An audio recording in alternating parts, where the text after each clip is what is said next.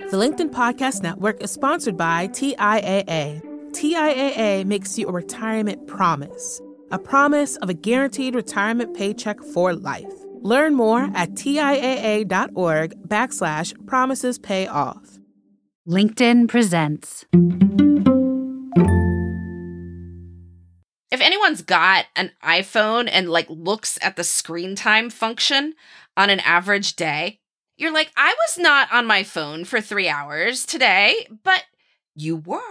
Because it happens in these little chunks, it's not noticeable, and you don't think of it as leisure time, but you had it. It's just you didn't do anything that was worth anything with it. And so if you can capture even just some of that time, you can wind up feeling like you have so much more leisure time in your day.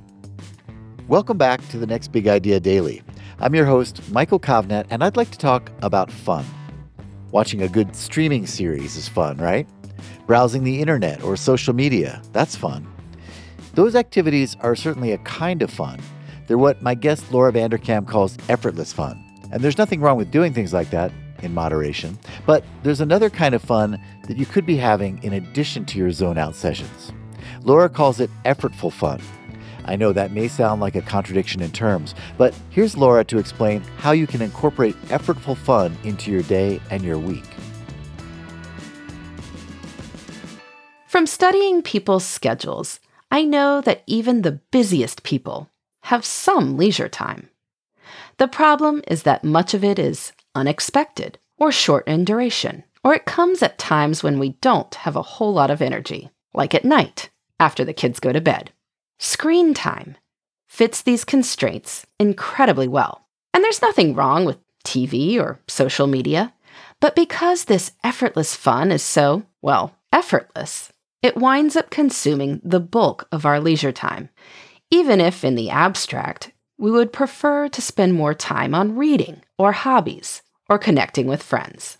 The solution to this problem is to do at least some effortful fun before effortless fun. Whenever a spot of leisure time appears, do a little effortful fun first. Read an ebook for 2 minutes before switching over to Twitter. Do a puzzle for 10 minutes before turning on Netflix at night. One of two things will happen. You might get so into your effortful fun that you just keep going. But even if you don't, you will still get both kinds of fun. The balance shifts.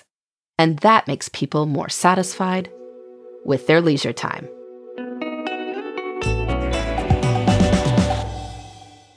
Let's start off by talking about what effortless fun looks like and what effortful fun looks like.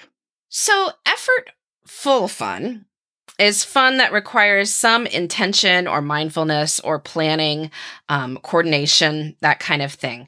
Effortless fun, which I tend to think of as scrolling around on social media and reading headlines, screen time in general. So, watching those 2 hours of Netflix after the kids go to bed.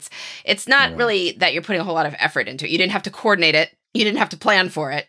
You didn't have to really think about the intention so much. It's just that you sit down and that's what you do. And by doing this one simple habit switch, you can change a lot of this. And that is to do effortful fun before effortless fun.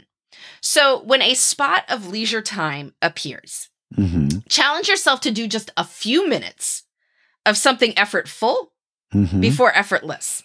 So if you've got your phone, put an ebook reader on there, like the Kindle app, the Books app, whatever. Open up an ebook, read it for 2 minutes, then go over to Instagram to your heart's content, right?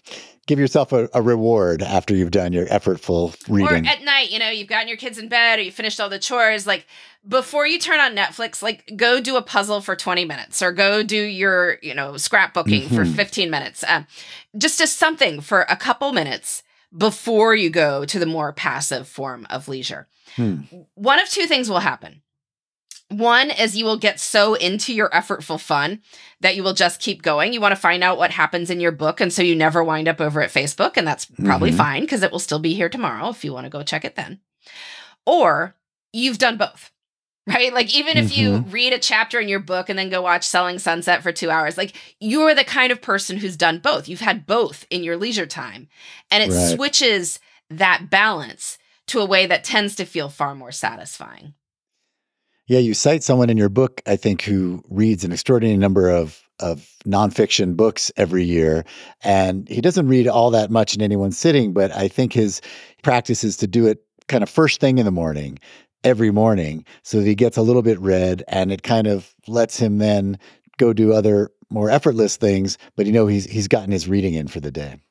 So he's structurally built in, let's say he reads 2 hours a day. I mean, he's structurally built in maybe a little bit over an hour. But then the rest of it was seizing those bits of time during the day. It really adds up in a way that is hard to fathom if you're not thinking about it. But if anyone's got an iPhone and like looks at the screen time function on an average day, I'm scared to do that. It is a little scary, but you look at it and you think it's lying. You're Right. like, I was not on my phone for 3 hours today, but you were. It's not lying. And it's just that because it happens in these little chunks, it's not noticeable, and you don't think of it as leisure time, but you had it. You had that leisure time. It's just you didn't do anything that was worth anything with it. And so if you can capture even just some of that time, you can wind up feeling like you have so much more leisure time in your day. I mean, then you don't need to stay up all night reading because you've read 2 hours before you even got to that time. Yeah, and I think one of the insights you're having is to make it easy to do that effortful fun. If you can have your book or your e-reader handy, you're more likely to read a few pages. I know I've been trying to use a little guitar practice as some of my effortful fun, and I make sure my guitar is always visible, where it's not hidden in a closet or in a case, so that when I just am taking a little pause from work, I think, I could just play a little bit. And that's helped me. Yeah.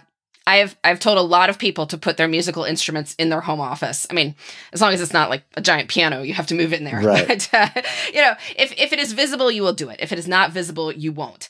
Because again, it's that extra energy that it takes to like go find the violin and where did I put the music? And by the time you get to all that, it's like, well, okay, I've got 4 minutes till my next call. So what's the point of that? But if it was there and you had 15 minutes, you can practice, and then you practice another 15 minutes, and whoa, now we're the person who's practicing a musical instrument for 30 minutes a day. Where did that come from? It's because you had the time. It's just you weren't using it. So whatever your version of effortful fun is, keep it handy. You may find that you've got more leisure time in your day than you realized. Come back tomorrow on Friday when Laura's going to pull all this together into a master plan for the week. She'll explain how and why you should set aside some time on Fridays to plan out your next week. All your meetings and appointments, sure, but also scheduling your big and small adventures, your me time, your bedtime, all of it. If you want to get started on that planning now, you can find all of Laura's tips on our Next Big Idea app, the perfect companion for your perfect week. I'm Michael Kovnat. Talk to you later.